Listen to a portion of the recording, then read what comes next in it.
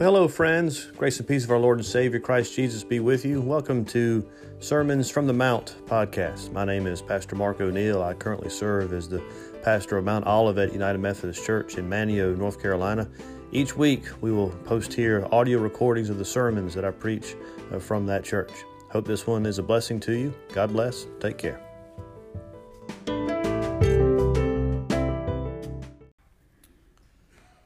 Friends, our sermon text for this morning comes from the Gospel of Matthew. It's the second chapter.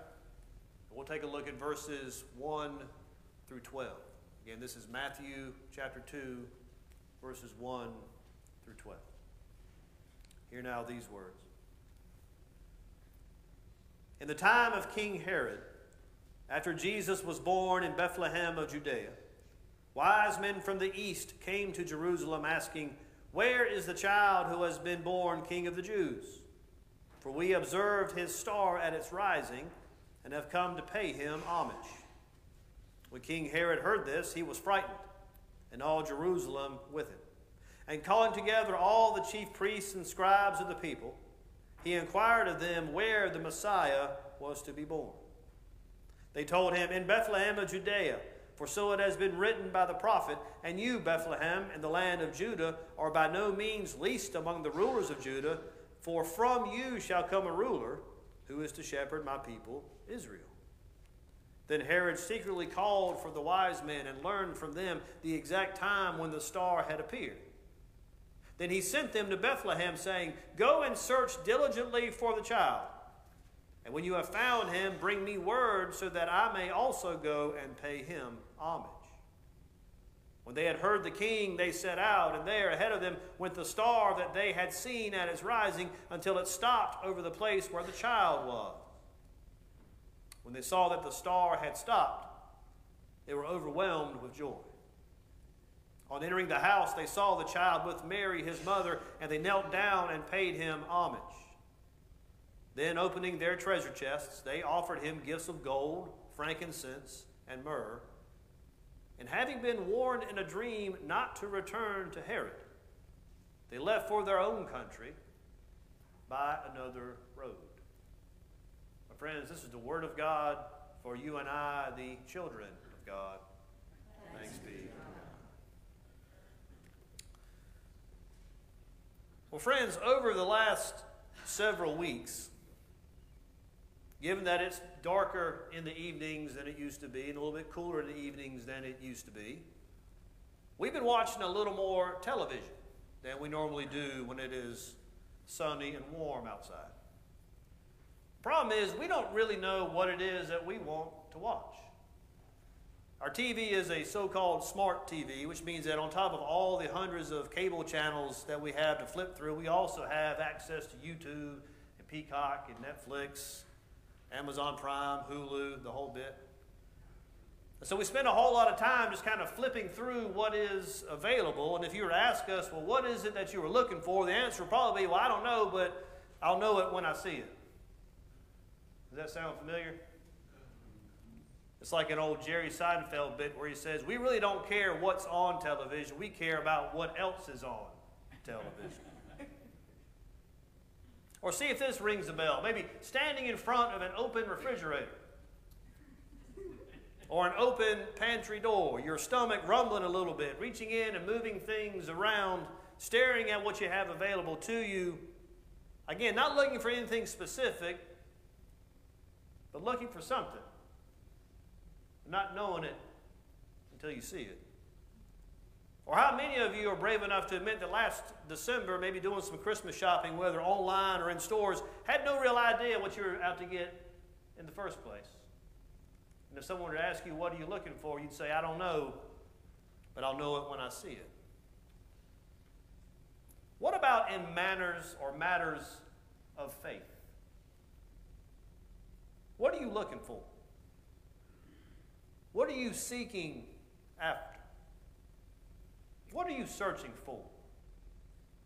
And maybe most important, where are you looking? This week we hear the story of the Magi from the East, foreign astrologers who have traveled a great distance to satisfy their curiosity. And when they arrived to see Jesus bouncing on Mary's knee, the Messiah, the king that they were searching for, they knew it was him when they saw him. This past Friday, January 6th, is the day that on the church calendar we celebrate as the Epiphany, or the revelation of Christ to the world, particularly to these magi who were seeking for and were hungry for something else. And even today, now some 2,000 years after what we read about in Matthew, many in our world, many watching online, many of you here this morning maybe, are still searching, still hungry for something, still looking, still seeking for the one thing that satisfies us. And the question then again is, will we know it when we see it? Now, this familiar story from Matthew contains a number of details that honestly are a little bit odd. One detail that seems to be missing, though, is that Matthew doesn't really give us a birth story in his gospel. The previous chapter, chapter 1, describes Joseph's concern when he learns that his fiancée, Mary, is pregnant. And then we hear about his obedience when an angel comes and says, everything's going to be all right, go ahead and marry her. But the actual account of Jesus' birth, one little tiny sentence at the end of chapter 1, and then all of a sudden we have these magi interrupting the story with a story of their own. They have seen a star, and these astrologers have determined that star means a new king has been born in Israel. Now, Matthew doesn't tell us a whole lot about these magi. Most of what you and I have come to believe about them we get from tradition and not from the Bible. First of all, we do sing about these guys being three kings from Orient, but like Lee said, they're not kings. And though just about all of our nativity scenes have three of them, we don't know that there were just three of them. And even though they were in our Christmas pageant on Christmas Eve, we don't even really know if they rode camels or not. And I have no idea who decided to give them the names of Casper, Melchior, and Balthazar, but it certainly wasn't Matthew.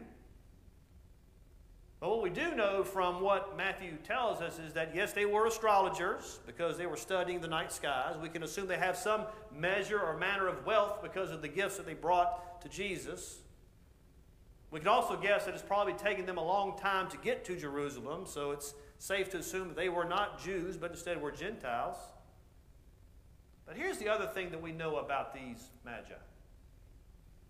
The star they followed did not give them enough information to get them where they wanted to go. Did you notice that?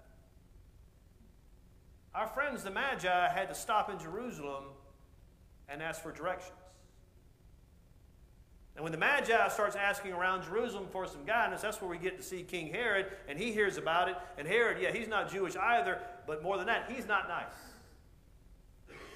He's already killed off, by this point in his reign, members of his own family who were threats to his power. And when Herod hears there's a new king in town, he gets a little bit nervous. And when Herod gets nervous, everybody else gets nervous too. Why? Well, because when Herod gets nervous and afraid, he becomes violent. So that's why we read about all of Jerusalem being concerned and afraid as well.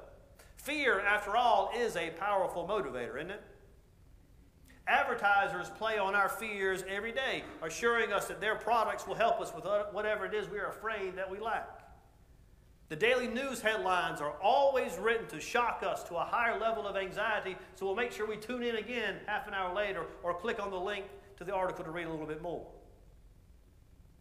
I saw an article this week about this passage. It said that we live in a world riddled by fear, a world of devastating superstorms and elementary school massacres, a world where innocents die every day to preventable illness and hunger.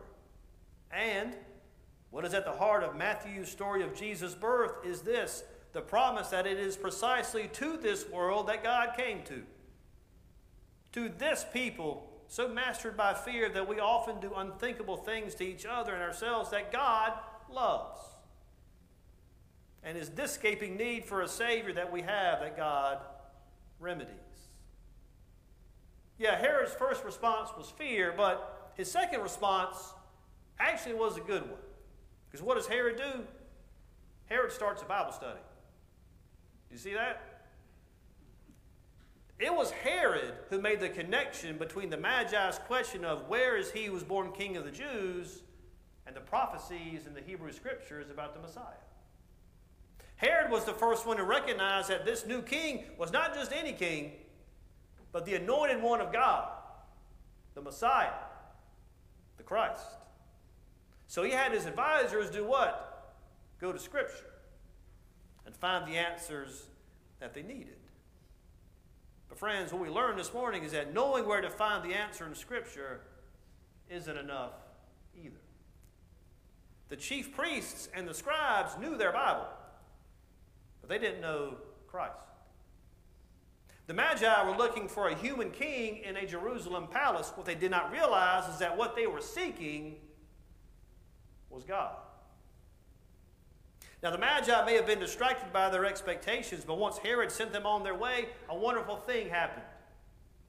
They once again caught sight of the star they had been following. It had been there all along, but their side trip to see Herod kind of blocked their view a little bit.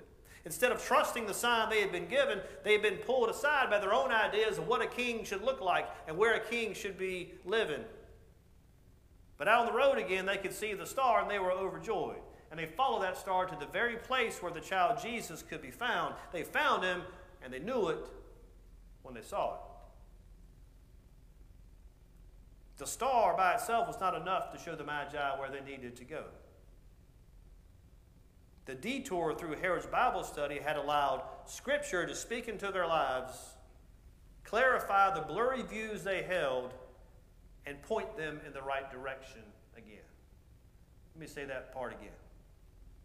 They allowed Scripture to speak into their lives, clarify the blurry views that they had, and point them in the right direction again.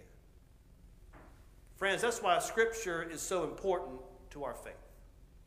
That's why we read it together each and every time that we gather for worship.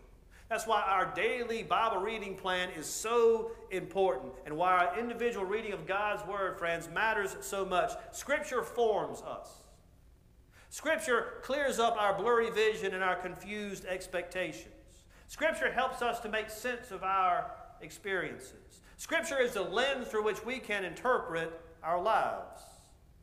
But Scripture can only have such an impact on us when we recognize what it shows us and we allow God's Word to work in our lives.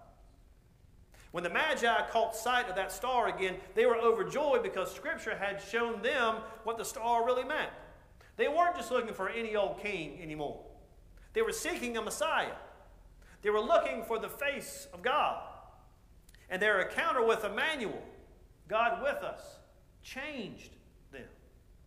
You say, well, how do you know that? Well, the next line says they went home by a different way. Friends, anytime you see that in Scripture, what that represents is some kind of a change.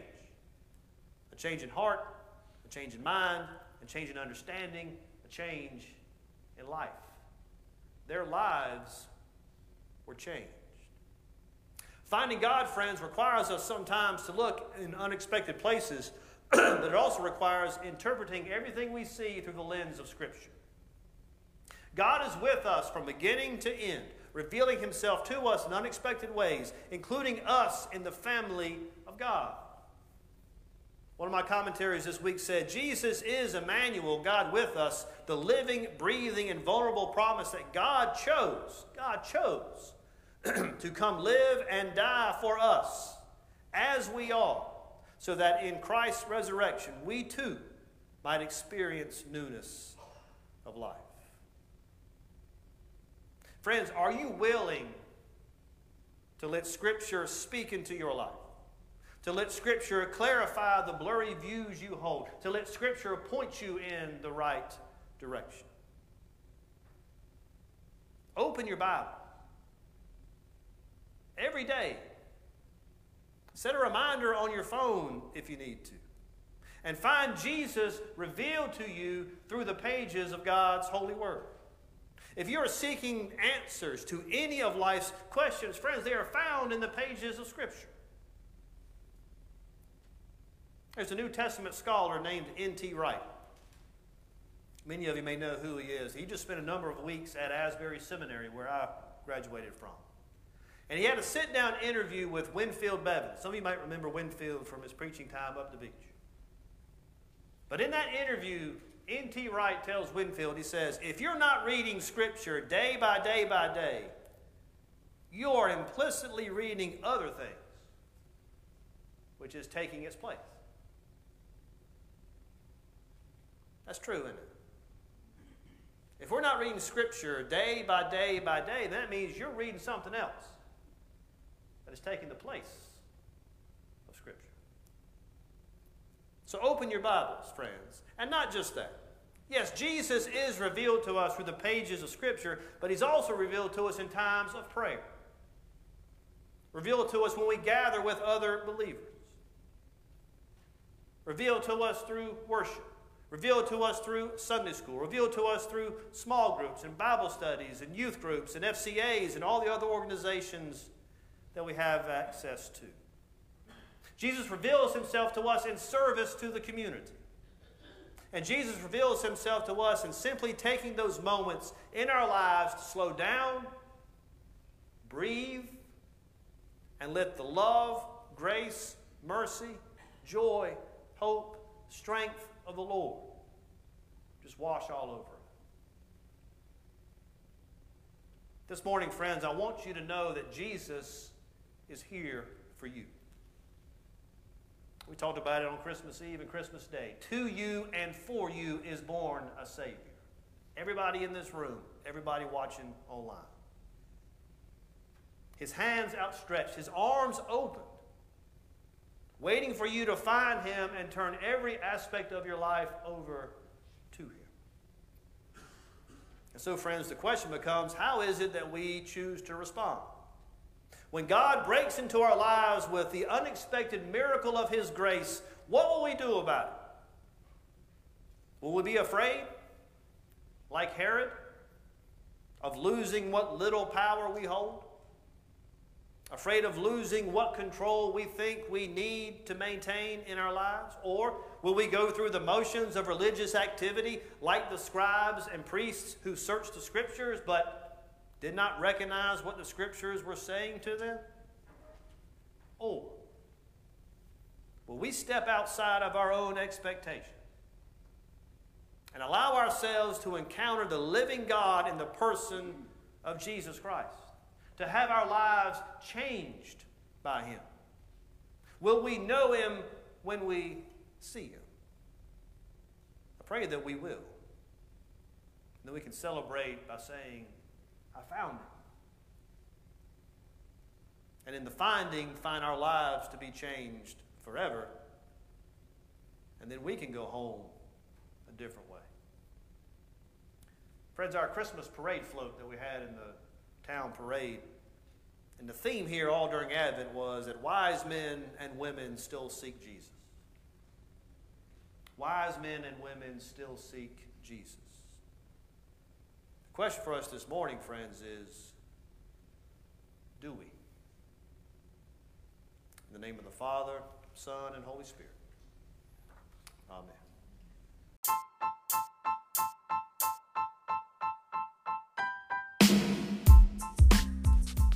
I hope you enjoyed this week's podcast. Until next time, God bless. Take care.